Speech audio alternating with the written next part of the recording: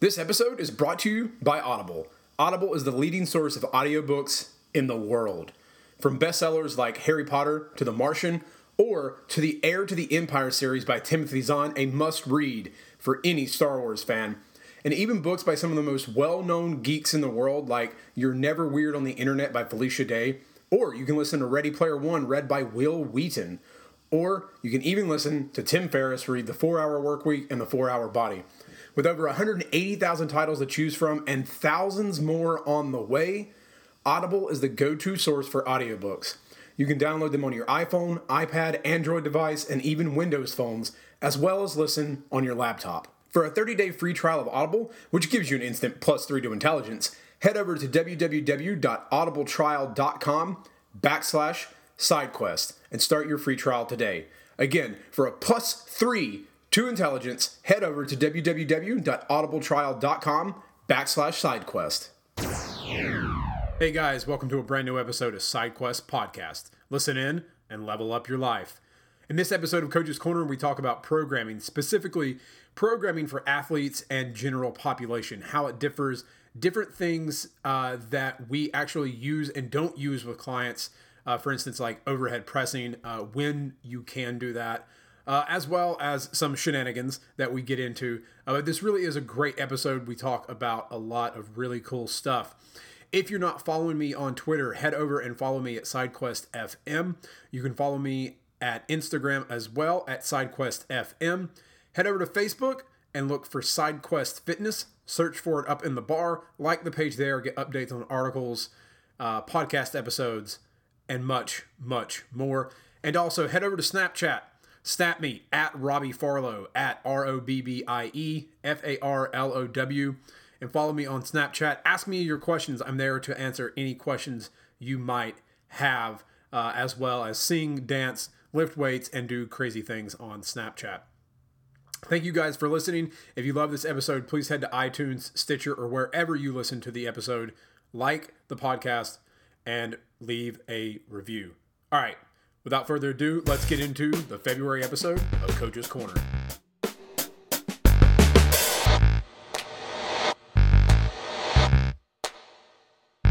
All right, guys, welcome to the February episode of Coach's Corner. I have a fantastic lineup tonight. The one and only Travis Pollen is here, hanging out to chat. Tanner Bays is doing ridiculous things with his face right now. I don't even know. I think he was trying to motorboat the screen. Weird. Motorboat to both of you. I mean, my chest is getting pretty impressive. I'm not gonna lie. There you go. The pectacles are getting spectacular. Matt Dustin is back from the East Coast, back on the West Coast. He is joining us as well. And I should probably be mad at him because his team beat my team last night. But I can't be mad at him because Duke's not even ranked anymore. So I'm happy about that. But Nick Sorrell. Nope. See? Nope. Yeah. I swear to God, I had it. Like, listening to the last one, I was like, oh, I've got it now. Nope. It rhymes with squirrel. Why is it so hard? I thought you guys were my friends, but whatever. All right, guys. I've been enjoying Coach's Corner. We've enjoyed our bro time, hanging out and chatting. But this month, we're going to talk about programming. Programming and creating things specifically for Gen Pop versus athletes. We've talked both about, sort of training everyone like an athlete. We're going to talk about the differences that we've had or others have had in both, fields. So whoever wants to start, go ahead and talk about, sort of your experience. Nick, I know you've done college athletes, but has anyone done anyone outside of college, high school, professional? I'm training high school mostly right now, and some middle school. Okay, I trained quite a few high school. So let's now outside of, let's say, football or baseball or basketball, do you guys train anyone that does, like, I know you're a swimmer, Travis, in the past, but anything like volleyball, swimming, hockey, lacrosse, soccer? Yeah, I got a lacrosse kid. Yeah. What are even with the high school athletes, what are the different things you have to take into account when it comes to creating? I mean, obviously a baseball player is going to be different than a football player, and a basketball player is going to be different than, a football player. But if they play two sports, how does your training work for either sport? Does that? I think that's a very specific question. I think we could even start out by saying, like, what is the basic difference between training an athlete and training a person in the general population? And so, like you said, when you're training someone who's just a regular average Joe, you're still going to treat them like an athlete, but their goals are going to be different. So their goals are probably going to be more physique based, or fat loss, or maybe that's one and the same. And when you're working with an athlete, the only thing that's really important is to get them better at their sport and more resistant to injury. And so, yeah, these people are still going to want to probably have big muscles if they're teenage men. And also they might need to lose fat or gain weight. But the primary thing is performance. And as a result of that, like, you're probably not going to do a lot of single joint exercises. You're probably going to have to do more speed and power and locomotion stuff. Whereas with the average person, they don't necessarily need as much of that.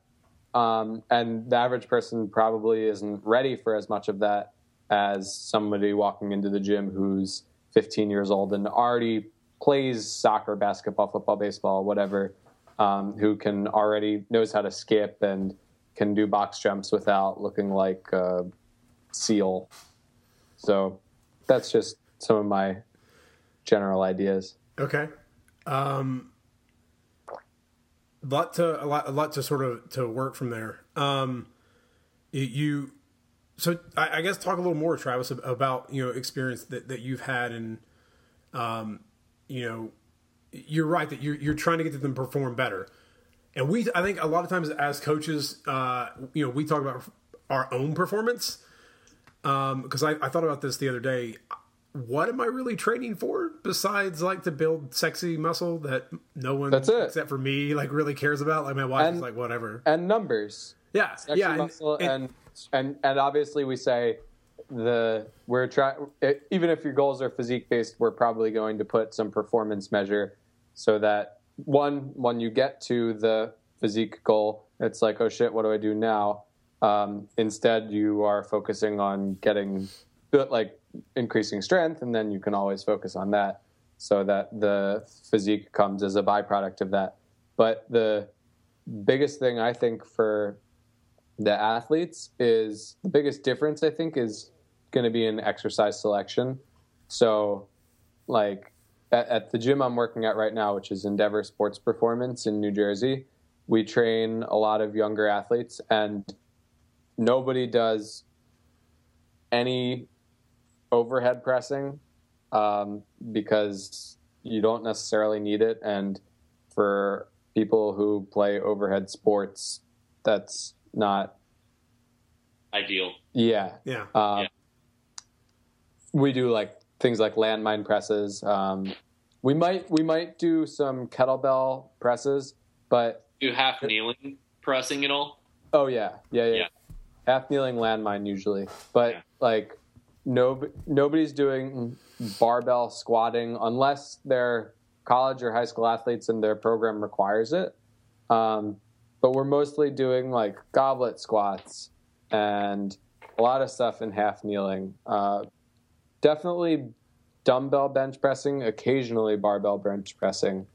But like, if you were training the general population, you'd be like, yeah, let's front squat, and yeah, let's barbell deadlift. We more often than not use a hex bar instead of a barbell, just because it's easier to coach, easier to learn, and you get the same benefits mostly. And it's not about the bar because you're never going to have to do that in competition. It's just an aid for performance. So that's the key thing.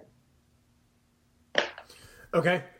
So it's half kneeling like landmine presses.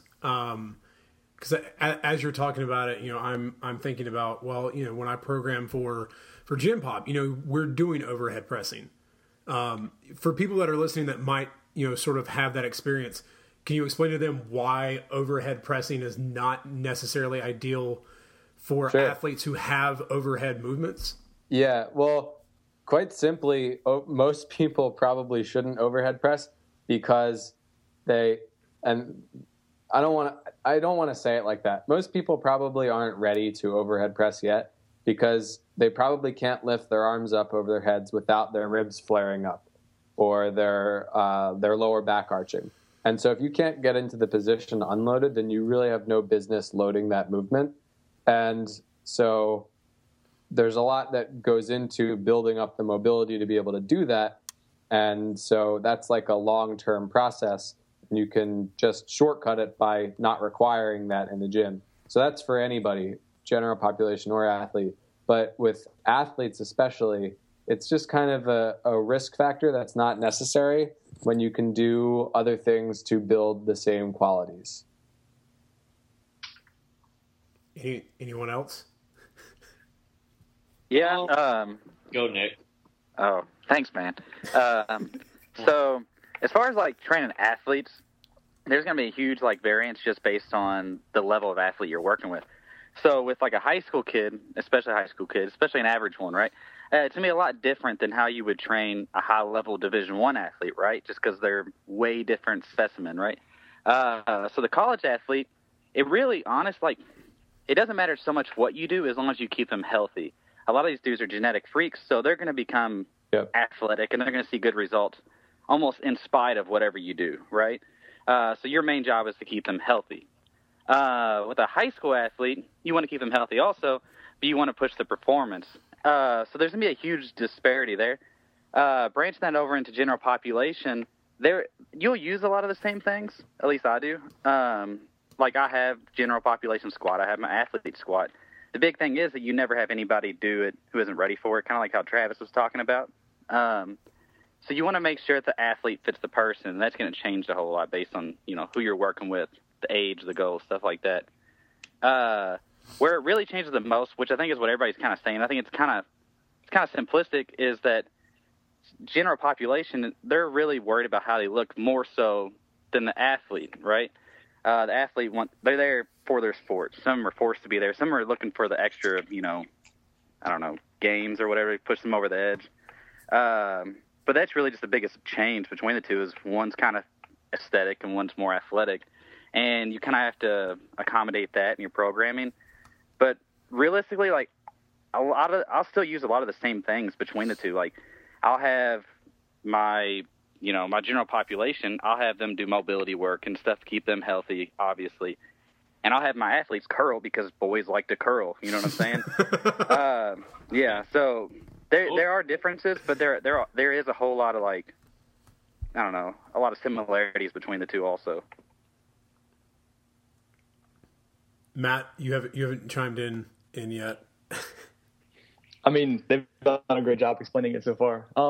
Yeah, I mean, it's definitely, I think when you're saying like general population cares more about how they looks, like I found that to be huge. And I think, in my experience with athletes, you can kind of get away with doing more exercises that are going to be useful even if they don't really enjoy it. Versus with the general population, you kind of have to give them at least a little bit of what they want at I think first. that's a great point. Yeah. Like if you have a general population and they say they want like bigger arms, you got to throw in some bicep curls, Even if there's better ways, you got to give them what they want or else they're going to leave. Yeah. Which is an athlete will usually trust you, and sometimes they're forced to be there. As soon as you, like with an athlete, if they come in, especially if they have nagging aches and pains, as soon as you help them with that pain, then they implicitly trust you from there on out, and they'll do whatever you tell them. Yeah. Whether it's, lying on your back and breathing with your feet on the wall, or doing whatever else you say, because they want to get better at their sport, and they know that you are like the gatekeeper to that. Yeah, that's a good point. I think as soon as anyone sort of sees any sort of results, they're, because everyone's a little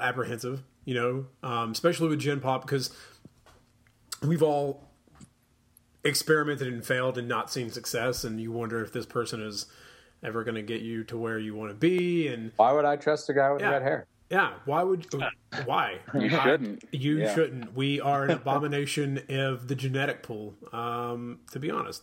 But so I wanted to go back to this for people that are listening that sort of are in that gen pop. I want to go back to the overhead movement.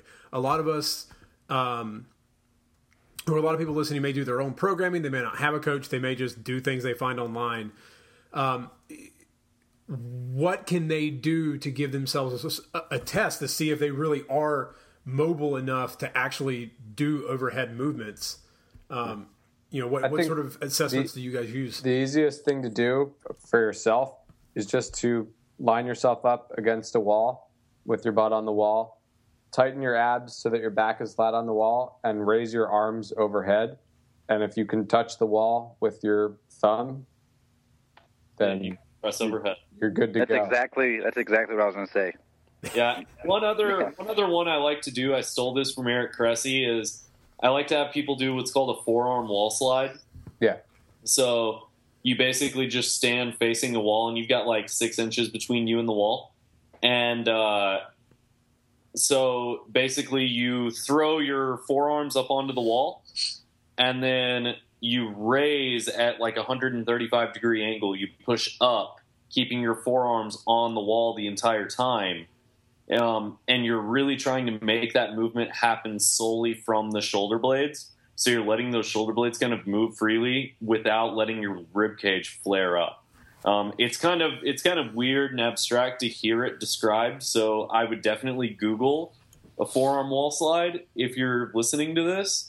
It'll be in the show notes. They can get that at sidequestfitness.com/podcast. Find the Coach's Corner for February, and I'll have the link to Eric Cressy's video. Well, there you go.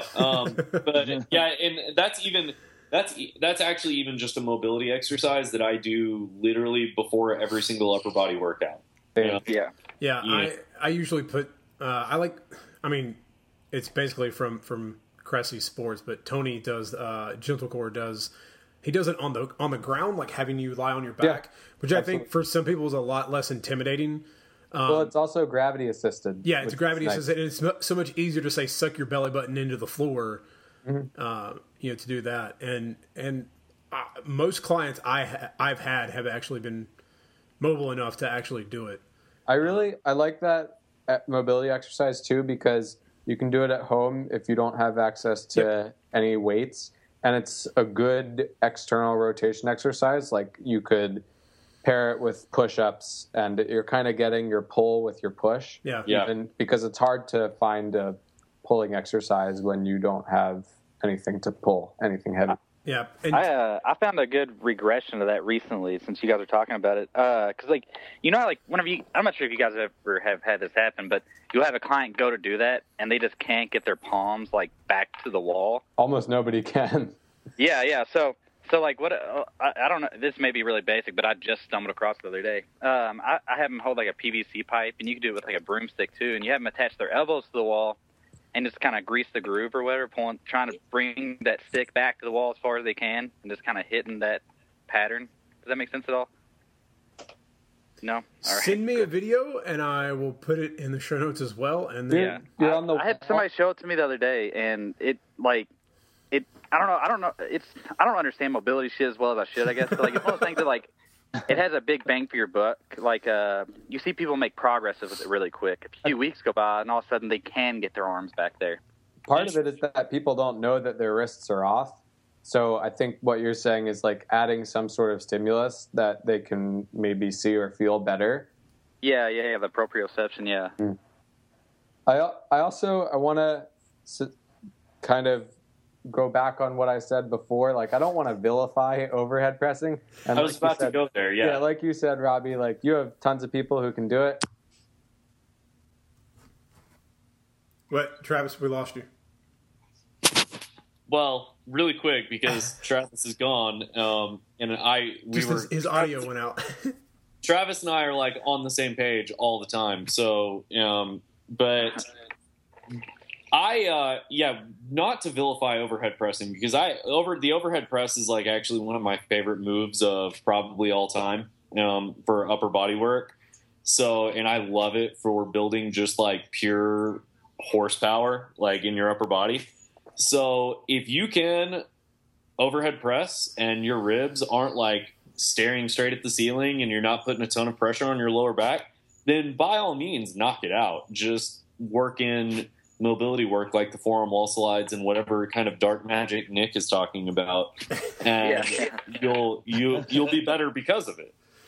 Yeah. I've actually, to go back on the shoulder blades thing, one of the things that I have learned from Master Kenneth Wally over the last few months is some things that he has sent me on, when you do your shoulder warm-ups, really focusing on letting the shoulder blades begin the motion. Because I think a lot of times when people do a shoulder movement, it's always like, okay, the shoulder you move right at the shoulder. Because most of us don't have a good idea that our shoulder blades are even there because we're hunched over all the time. Yeah. So I've been doing it with myself and with clients, really focusing and standing there and being like, okay, you're gonna hinge over at the waist, and we're gonna do a Y motion with our thumbs going out, and I'm gonna put my hands right here on your shoulder blades. I want those to be what make that movement. Don't let your shoulders raise. And most everyone gets it when you touch it and they can feel it, and it wakes up some muscles they haven't felt in a long time. But I think that, overhead pressing, I love it. I have not benched really at all in the last 16 weeks, and I've grown my chest and my shoulders basically from doing. Just a quick note, there are a couple of technical difficulties I had. Skype decided to quit on me while recording, so there will be some bumps and jumps in between the next few sections. Well, fun Skype killed us on that one. All right, so we were talking about overhead pressing and sort of why you should not sometimes do it, and sort of what you can motions you can do on your own at home or in the gym to make sure you have the mobility to do overhead pressing. What are y'all's favorite shoulder exercises or mobility drills or whatever that you have most people do regardless of shoulder health? I mean, I'm with you guys. I think the biggest thing, because I always worry about it with overhead pressing, is making sure that you don't flex your spine too much. I always get so confused with the spine about flexing and extending and what does what. Damn it, Travis's mic is not working. Skype just hates us right now. It hates everything we're trying to do. Second technical difficulty of the night. And we're back. Okay, so we were talking about doing lower trap raises for the shoulders. So bent over, raising your arms up in a Y. Great exercise for getting your lower traps to activate, which is going to upwardly rotate the shoulder blades on your back. And that's the problem that most people have, is that they haven't raised their arms up over their head in years, so that their shoulder blades aren't upwardly rotating. And then when they try to raise their arm up over their head, the subacromial space there's not enough space for everything going on in there to move, and they get a pinch and they get, oh, ow. And then they keep trying to do that and it hurts more. And then they're like, shoot, I have impingement syndrome. And then they never overhead press again. And it's only because they didn't do the prerequisite mobility exercises and rotator cuff exercises that they needed to do in order to overhead press. So overhead press is not a bad exercise. And it's also a great core exercise, which Robbie was saying, but it might have been cut off because it's an anti-extension exercise. Yes. So you're basically isometrically crunching the whole time when you have heavy weight over your head. So I love overhead press, but it's not for everybody. No. And if you do it, as I was trying to say, make sure you squeeze your abs, your core, your brace, and your butt. That whole, you're about to, basically, imagine that you're doing, if you've ever done an RKC plank or my Tetris planks, basically you're just doing an upright standing plank. What's your Tetris plank? So the Tetris planks are a combination of RKC planks, 15 seconds at that, and then you flip over and do side planks for 15 seconds, again squeezing everything, including the glute, to get that rise. Then you go back to the other side for the side plank. So you look like the one L bracket and then the other L bracket in Tetris. Back to a regular plank, and then you do mountain climber planks with keeping your hips low. Where's the L? The L is the side. So when you're on your side, your hands up, you get the body, the L. Oh. Yeah, and the straight piece is the regular plank, and then the weird, like, ziggy-zaggy pieces are when you do the mountain climbers. That's brilliant. I wrote about it last year. It's pretty intense. That's brilliant. Yeah, it's a good time. Do you guys, after playing Tetris, do you guys like find yourselves playing Tetris in your heads all the even when you're time. not playing? Yes. Yeah, I can't play because I'm just playing. Everything becomes Tetris. Like if I go into the kitchen and I'm like silverware, like I start singing the like as I'm like putting it. Yeah, and Tupperware, that like stackable Tupperware. Oh, it gets even worse. God, when did I become an adult? And a boring one at that. Yeah. Oh man, Tetris is No, far from boring. No, it's not. It's actually, wasn't there a study once done by a doctor saying, where it was Pong, I think, Pong or Tetris, but like playing them before like a surgery helped doctors perform better or something, Really? or make better decisions. There's something about that. I'll find it and put it in the show notes. I'm gonna start playing Tetris before I go to any party ever. The problem is then you'll never go to the party. Actually, you know, a great place to play Tetris. A great place to play Tetris is at your local gym when you re-rack your weights properly. That's so true. Because, yeah, too many times you go to get a plate when you're training a client and you're like, why is there a 25? Over the 2.5.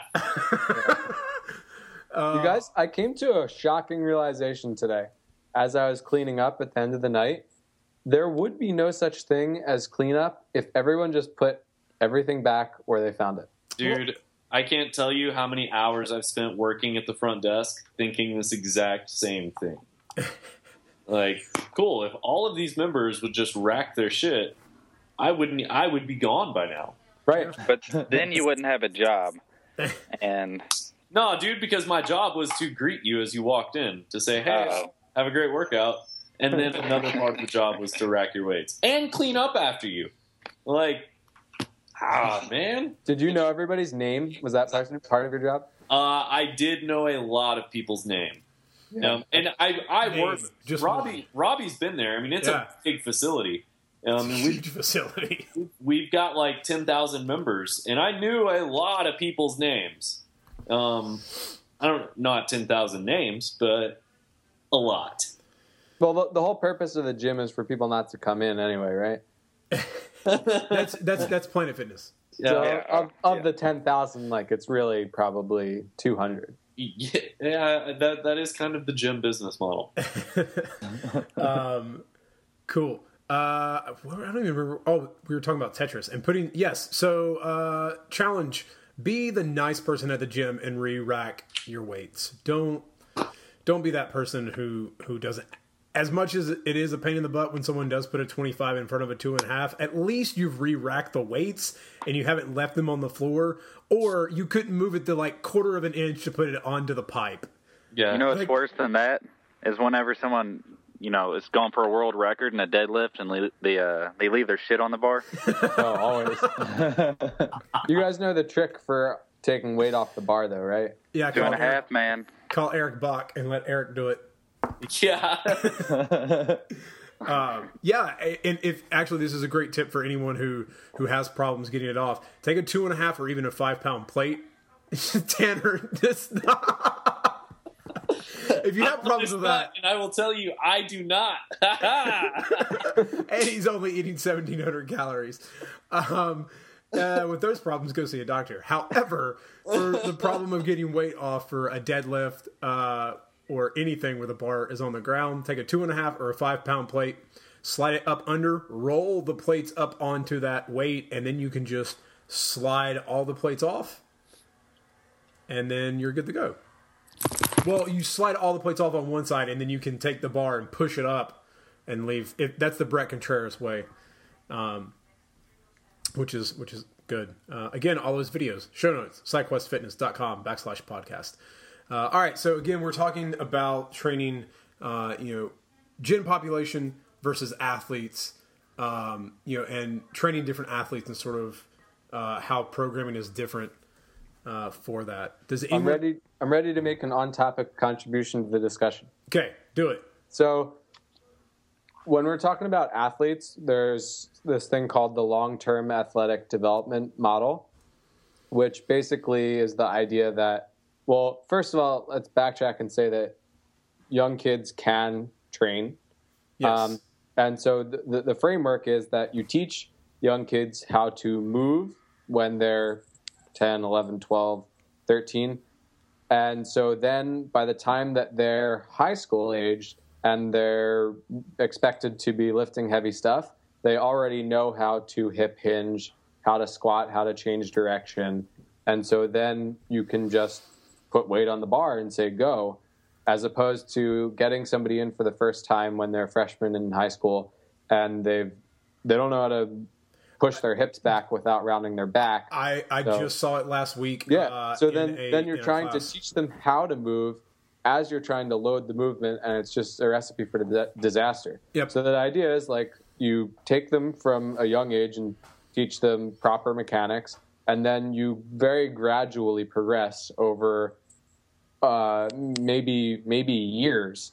And of course, it's not like you don't progress by time, you progress when they own the movement that you're asking them to achieve. But then the really cool part is that those same progressions that we're talking about, like unweighted hip hinge to a kettlebell elevated deadlift to a deadlift from the floor to a hex bar deadlift to a barbell deadlift to a power clean, that same progression that you apply to young kids aged starting like 12 to then when they're 18 and that you want them to deadlift 500 pounds is the same progression that you would use for any general population client regardless of their age. Yes. Agreed. On the hip hinge, I do want to throw this out there. I've noticed this. Maybe it's only because they tend to have a better understanding of their hips. Teaching a lot of my female clients how to hip hinge. Doubt. There's basically two things I teach. I give them for cues. One, put your hands on your hips and imagine that your hips are a piece of paper and you're folding them, and they catch on to that fairly easily. Or my favorite is I ask them, have you seen the movie Legally Blonde? And most of them are like, oh, sure. Okay, you're going to bend and snap. And when I say bend and snap, almost every single one of the women I train go, oh, perfect hip hinge and RDL, like at that moment. Do you think you can find that on YouTube? I can find it on YouTube. I'm actually going to write an article about it. That's great. That's golden, Robbie. Well, because like last week, like I'm at the college gym and someone, obviously it's a gym class of some kind, and I'm watching him teach people how to do like one arm dumbbell rows. I'm not going to say anything. I'm just there getting a free workout, and I'm watching some of the guys, and it's like guys don't know they have hips, and it was like they're rounding their back, and like one guy, he's like, oh, so I do this, and his like leg is going up, like I don't even know how. So if you're a guy, one of the most important things you can learn is the hip hinge. Yep. I'll tell you a cue that I use a lot, and it's retarded, but I'll take someone next to a wall, like, and have them step away from it. Yep. And I tell them literally, I just say like, go touch your ass to the wall. Yeah. And 90% of the time it clicks instantly. Yeah.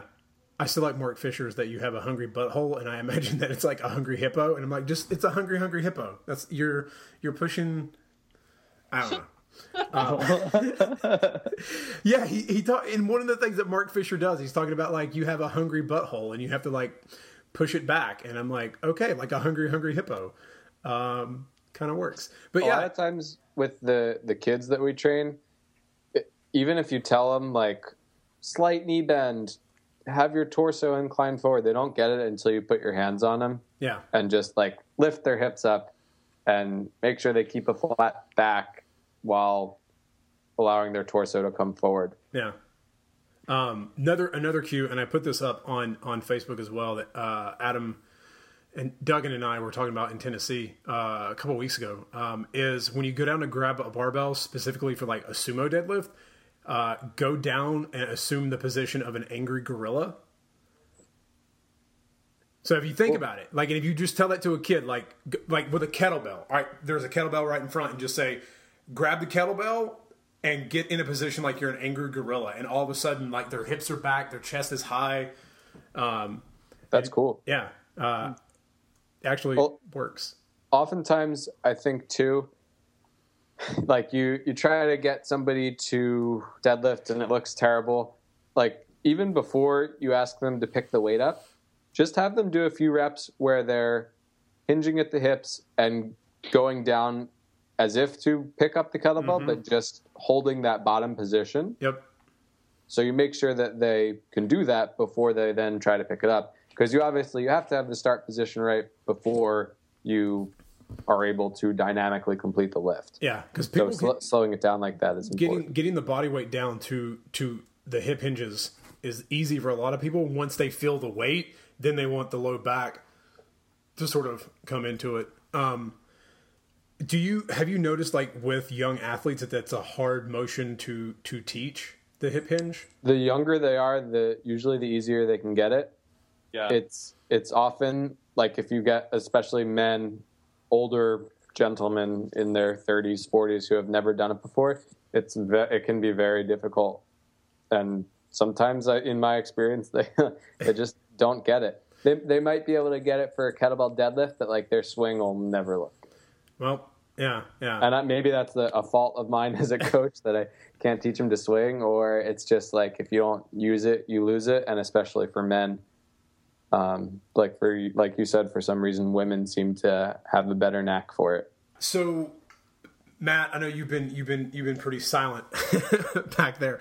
Do you have anything to teach, when it comes to the hip hinge? Because I really do. I think once you learn that movement, male or female, so many other things in the gym, your squat will get better, because you start the hips back motion. You can get people to find it. Like, we're not bending to the knees, get the hips back first. The deadlift can get better. You teach people that, if you're picking something up at home, you can pick it up in this fashion and you're going to be healthy. You're not going to pull with your back. Are there cues you use? I normally use what we were just talking about, is standing up straight and pushing your butt back to touch the wall. I found that to work best. I don't have anything besides that. No. I totally just remembered the one that Ben Bruno uses. Guys, imagine that. Well, no, because it's great, because we're talking about hips, and guys don't know how to use their hips. Well, guys, that's the one thing when you're having sex that you need to be using, for better sexy time, is your hips. But Ben Bruno says to imagine that you're trying to pee with a boner. Oh, I like that. Yeah. That's yeah. good. So that is really hard. That's amazing. So if you're a dude and like you have trouble with like a hip hinge, you just think about trying to pee with a boner, and it, like, immediately, like, I whispered it in one of my clients' ears. We were in the middle of the YMCA, and I'm like, I whisper it, and he was like, I got you. Perfect hip hinge. I can do that. Yeah. Since we've gone off the deep end here a little bit, I think it was Brett Contreras who wrote the like 90 different reasons why training women is different than training men. And the one thing that he noticed was that women hip hinge better, and he said it was because they're customized to that position from sex. You know what? But why? I'm just playing. I thought that was funny. I don't know. I mean, I guess I'm pretty sure that was his explanation. So take it or leave it. I was just going to say they genetically probably feel better. They have hips. They have the birth babies. Like it's because of sex. We're just going to leave that. Okay. That actually, no, I'll take it to dance, because most guys don't take dance classes. And I'll tell you one thing: if you ever get to train a dancer, it's one that, like, like, teaching them how to lift is almost the easiest thing in the world. You don't have to do anything. Yeah, you don't have to do anything. Yeah. At all. Like, dancers, they understand how their hips move. They know how their legs, like, they just know how to move. And it's just they like have a ton of mobility. Yeah. They already know how to squat. They can jump, like, through the roof. It's the most amazing thing. Yeah. And they're good athletes. Yeah. Yeah. I think anybody who like wants their young son to be a good like football player or soccer player, they should just put their kid in ballet. Yeah. No. Yes, gymnastics, some shit like that. Yeah. Yep, same deal with gymnastics. Yeah. I mean, dude, the opening scene of Pumping Iron, freaking Arnold and is it Franco? They're taking ballet, and they're doing it for posing practice. But regardless, like, huge carryover benefit. Well, but I think we're going into an area that will work for athletes, and you're talking about training athletes and Gen Pop is that a lot of people now and I saw it as I started to get older. People were playing one sport. That's it. You're a basketball player. You're a football player. There wasn't a lot of two-sport athletes. You saw it a lot more, in some college athletes. Like Deion Sanders played like 3 sports. You even had if you consider NASCAR a sport, I think it's kind of an endurance sport because you got to sit in a car and do all that crazy stuff. Like people who would do like the Indy 500 and then get on a plane and do NASCAR like 2 hours later. Like multi-sports helps in so many aspects, but now people just play one. But I think it goes in the Gen Pop as well, like doing more than just lifting, yoga, ballet, ballroom dancing. Like dancing is body weight training. So is yoga. Yeah, I think you have a lot. Of, I think a lot of people do get too stuck in like one plane of thought, I guess, and especially like with athletes, like anybody can look back at their high school days. The best athlete at your high school played all the sports, almost like every single time, right? Or even if he only played one, he did other things besides that one sport. Right. It may be like you go to play pickup. He's a football player. And you go to play pickup basketball. And you're like, dude, you're sick. Like, there's a reason for that, right? All these other sports teach you things. And the same thing goes with general population. That's the reason that you have your clients do mobility before they lift, or that you have them do cardio on their off days. All these things help in different ways, and neglecting one isn't going to help you. It's just going to hold you back. Yeah. I think the hard thing becomes with the multi-sport athletes or regardless of whether they're playing 2 sports or one, when they're playing sports year-round, is how to structure their training when there's no off-season and there's just the stress of practice and competition year-round. And that's a difference from general population, because general pop, often the only thing that they're doing for exercise is coming and seeing you. That's a big programming consideration that is very, very tough to work around. But, usually also we're talking about younger athletes. They generally have a higher threshold for recovery. They're going to be no doubt. They're going to be able to take way more of a beating, for lack of a better term, and come back from it and adapt. Yeah, I see kids who come to the gym and they're there for 2 hours and then they go play their sport and they're back like a day or two later, nothing happened. And like that would destroy anybody older than 25. I have this really bad feeling I'm going to wake up on my 30th birthday. It's like the world is going to be completely turned over and different. And I'm going to be like, why does it feel so much worse? I turned 25, my Achilles just started hurting, man. Like, serious. Like, it's bad. The trouble is when you get young kids with a lot of aches and pains in there. Like, I tell you, a lot of those people a lot of the kids with the aches and pains are the single sport athletes. Yeah. Oh, definitely. Yeah, because they're just used to making... In that case, you have to pay a lot of attention to adequate warm-up and getting them to do mobility and, obviously proper form goes without saying, but getting them to focus on recovery as much as the stress of training. Yeah, which is hard, especially a lot of single sport athletes and baseball especially. You have so much pressure from youth league coaches or their dad or whoever, having them do just outrageous stuff that sometimes it's difficult to get them to really value rest and recovery because everybody's kind of in the mindset that more is better. So it is really difficult to kind of pound that into their head. I want us to talk a little more about rest and recovery here for athletes and Gen Pop as well, because programming in rest, I despise rest days. One of my clients who is I swear, if anyone in the world could have someone who works as hard as this guy, like coaching would like amazing. But he'll text me and he's like, "Can I go do something today? Can?" And I'm like, "What? Take a rest day." And he's like, "Man, don't you love this? And like, I'm asking you if I can work out." I'm like, yeah. And I hate rest days. Like, I hate resting. I want to do it. I like being there. But will you let him go on a walk, or are you just like once a week? He bikes to work, so I kind of sort of count that, and he'll walk as well. Mm-hmm. If he's really itching, I'll be like, fine, go do your arm day. Go get some curls in. Go get that arm pump, and then take the weekend off. But how do you program in rest and recovery, especially for athletes who are, like you guys said, when I grew up, growing up, it was soccer in the spring, and then I overlapped with baseball for at least 2 weeks. So I'm at practice like 5 nights a week, and then it was baseball, and then that ended in August when soccer started again in the fall, and then that overlapped with basketball, and then basketball overlapped with soccer. I mean, I was playing sports all year round. So how do you when you're 8 or 9 or 10, you're going to recover in no time. But how do you program in recovery for athletes or Gen Pop? For athletes, especially if they're having like overlap, a lot of like young athletes, you won't have that often. Like they just won't have the time to get in, training sessions like that. Yeah. So whenever you have them, you're trying to get a lot done in a really short amount of time. And then it's just really just talking to them, because you can't really control what they do. Their schedules are hectic.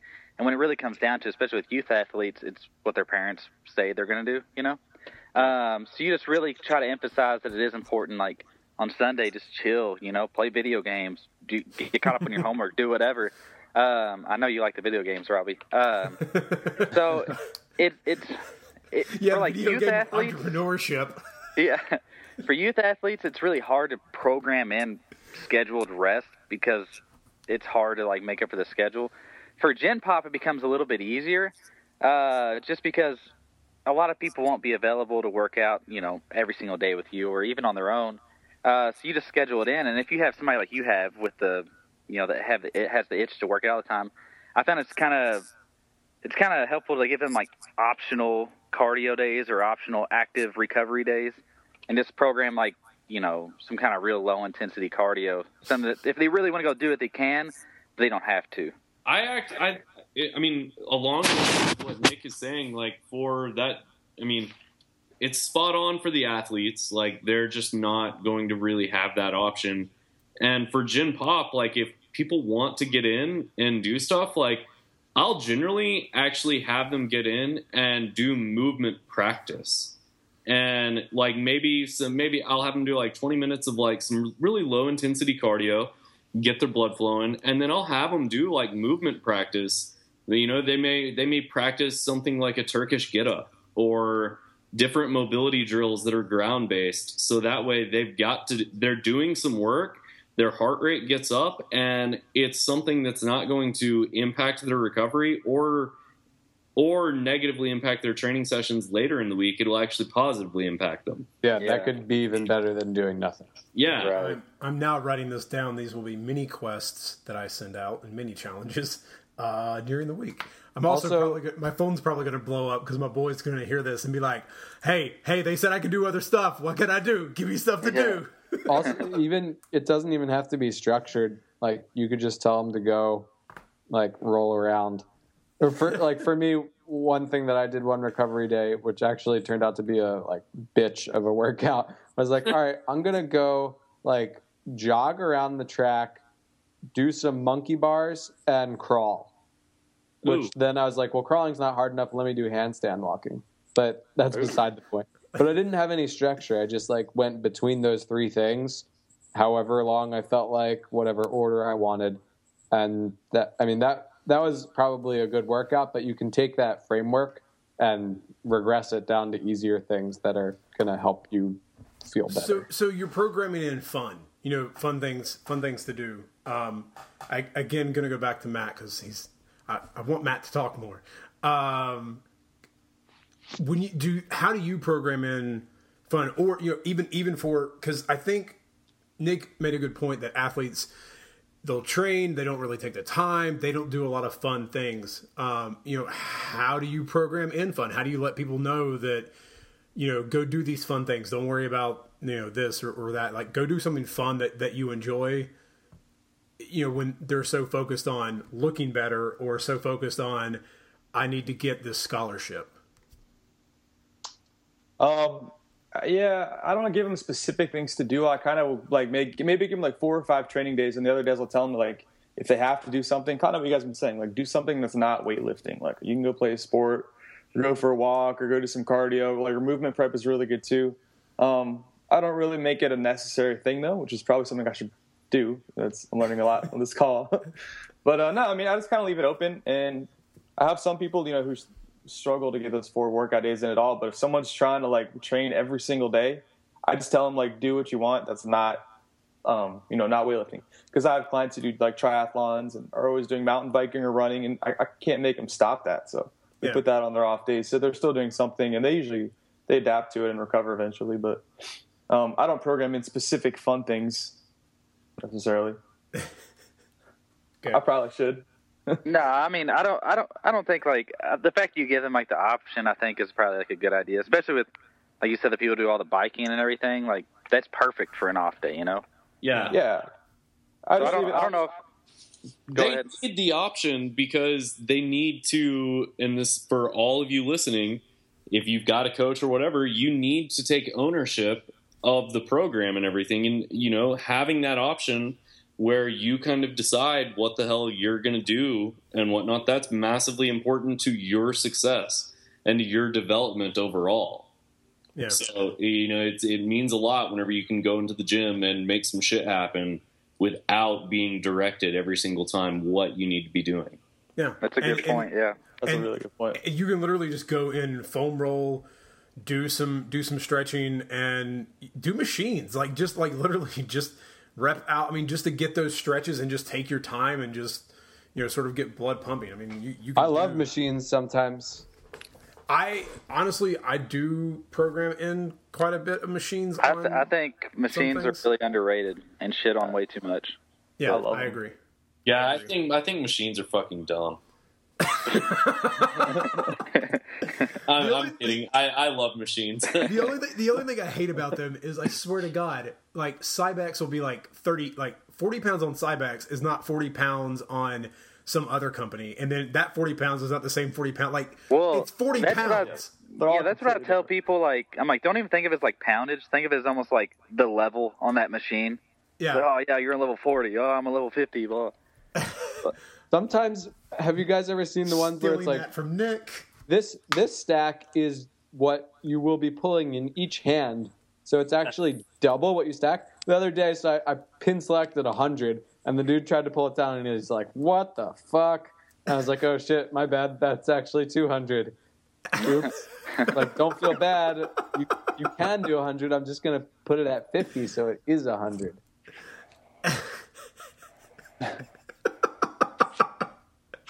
Always underestimate the client, regardless of whether it's an athlete or a coach, so that then when it's easy, you can move them up rather than moving them down. Yep. That's a sweet pro tip, actually. Touche. All right, so we're getting near the end of our time, I think, because I we want to have add 2 something different calls. Go ahead.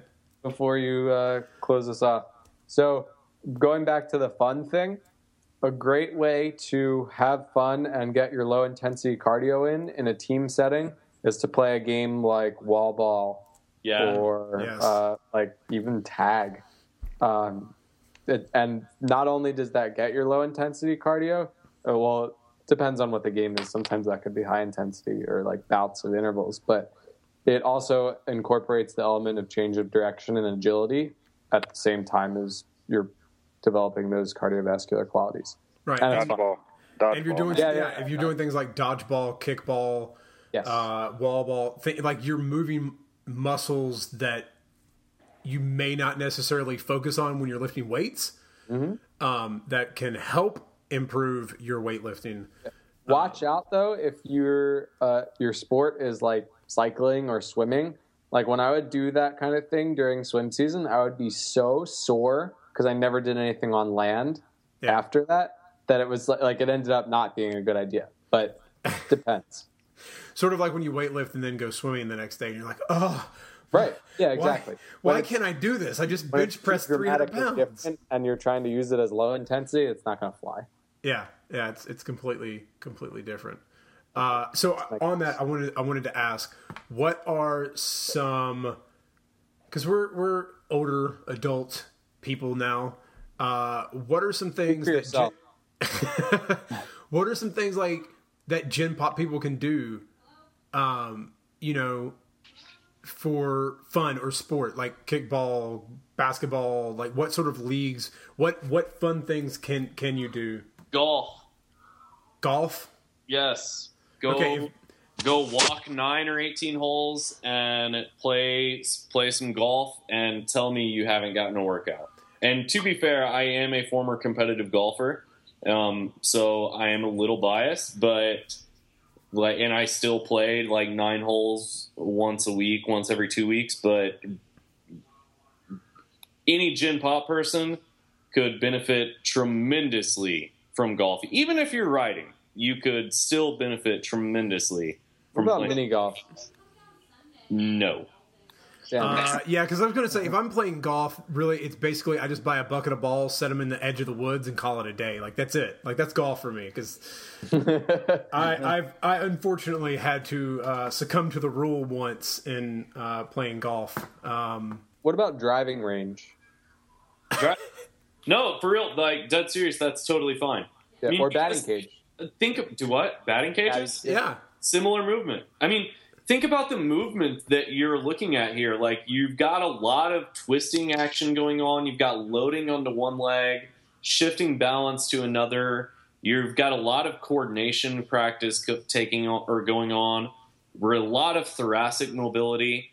And 2, if you're at a driving range, batting cage, or whatever, you're probably hammering balls, so your heart rate's going to stay up a little bit. Yeah. Yeah, I know.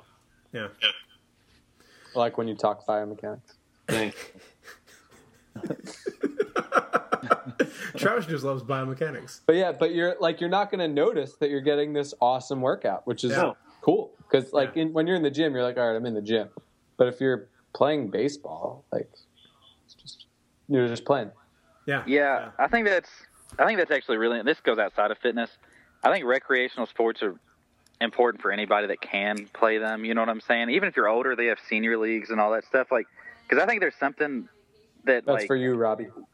Yeah, something. I think there's something that competition brings out of a person that you just don't really get nowadays as much as we're supposed to. Yeah, and I think it's really good mentally and psychologically and all that stuff. I don't know. There's something really, really fun about lining up across a guy and making him your bitch for a couple seconds. So true. As a matter of fact, so just today I was helping out with the boot camp class, and instead, like, we were going to do 20 on, 40 off on the Airdyne, and I was like, nah, screw that. Let's have a race. So we only had 5 people, so I actually hopped in, and I lost. I came in last, but it was really fun. We did first group to 2 miles on the Airdyne, alternating every 0.2 miles. So it took 5 minutes. Actually, it took my group 6, me and my partner. But I had done Airdyne earlier that day, and I didn't work nearly as hard as when I was trying to beat the 2 teams next to me. And yeah. That just, like, it kicked my ass. That's another. I feel like in the moment, like, and you guys, like, if you guys have played competitive sports, I'm sure most of you guys have, like, in the moment, it's like you can run faster, jump higher, you can work a lot harder, and I'm sure there's, like, a reason for that. So you do get a lot more done, and not only do you get a lot more done, but it's fun and it's exciting. So I think that's a huge, huge thing. There is, I'm going to talk about that sort of sense of community you get that a lot of us miss out on when we're lifting weights, because we all put headphones on and we basically are just islands amongst islands. There's an effect, I think it's the right name, I think there's a German name, Kohler, like the Kohler effect or something, where, like, being around other people that are stronger, like, your brain sort of wants to imitate that because it's like survival of the fittest sort of thing. So you'll end up, like, if you live with stronger people, you will get stronger just by being around them. So a lot of times, like when you're in a competitive atmosphere or with other people, if you're competing in some way, you'll push yourself to go further because you don't want to be the weak one.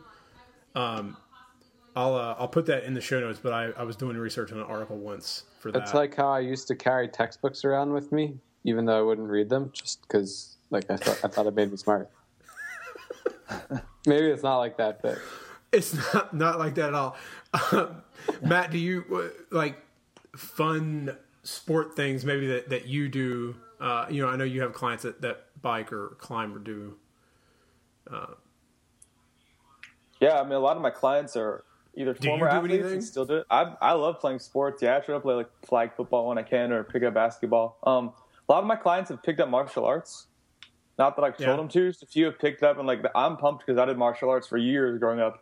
And that's something you can always start, like sports at any age. It's easy. You can just go and take a class, and it's really tough. And you learn how to move and roll and move in different directions. I think that's a great one. I think that's really underappreciated. I think that's going to be good too. Yeah, I always wished my mom and dad would have let me take martial arts. I think Tai Chi, stuff like Tai Chi and Qigong should be mentioned in the same breath as yoga, as like forms of meditation and relaxation and recovery, and also like just amazing movement skills. Yeah, and it allows you're learning how to move in your own body, which many people don't know how to do. Even I'm not gonna lie, even I don't really know how to move the best as I could. I tried doing bear crawls and I feel stupid. That's one thing that regardless of whether you're an adult, actually no. I think if you're a Gen Pop adult, it's way harder to teach the reciprocal motion of the bear crawl than it is to a kid, although kids also struggle. Yeah. But I'm trying to tell them, like, you did this 40 years ago when you were a baby. Like, you definitely could do this at one point. So the fact that you can't move your right hand and your left leg at the same time now, I don't know what to tell you. I've got really short arms, so. Awesome. Well, I think this has been a good episode chatting about the difference in programming and whatnot. I still think it's important to throw out that having some sort of athletic movement in Gen Pop, and even if you do your own programming and create your own stuff, having some sort of quick, fast, agile movement, in a warm up, or on an off day. If you train heavy and strong, 3 days a week, then have a couple of days where you focus on power and agility. Speed and power, are the number one things that decline as you age. And if you don't have the power, like literally the power to get up off the toilet, then you're in an old age home. So I second. Yeah. And strength, strength definitely matters for longevity, but you need to train in all aspects, and learn the hip hinge, basically. So, guys, it's been a great Coach's Corner. Anyone have anything they want to say or share before we wrap up? I second that everyone is an athlete too. Yes. Yeah, that's a very good point. Cool. If you want to hear more about everyone being an athlete, you can also check out the Coach's Corner from December. Yes, from December, where we chatted about. Yes, something like that. I'll link it in the show notes, sidequestfitness.com/podcast. Looking forward to March. I have a really, really good Coach's Corner coming for you guys in March. I'm going to talk about something very important that I think a lot of people are going to start talking about, and want to get it out there so you guys can hear it. But you're not even going to tell them what it is? They'll find out in March. They got to subscribe to the podcast, and then they'll get it delivered straight to their iPhone or Android device if they listen on Stitcher or Podcast Republic or whatever they listen on, and they'll have to wait for March to hear the awesome Coach's is killing me. I know. What we in the biz call a tease.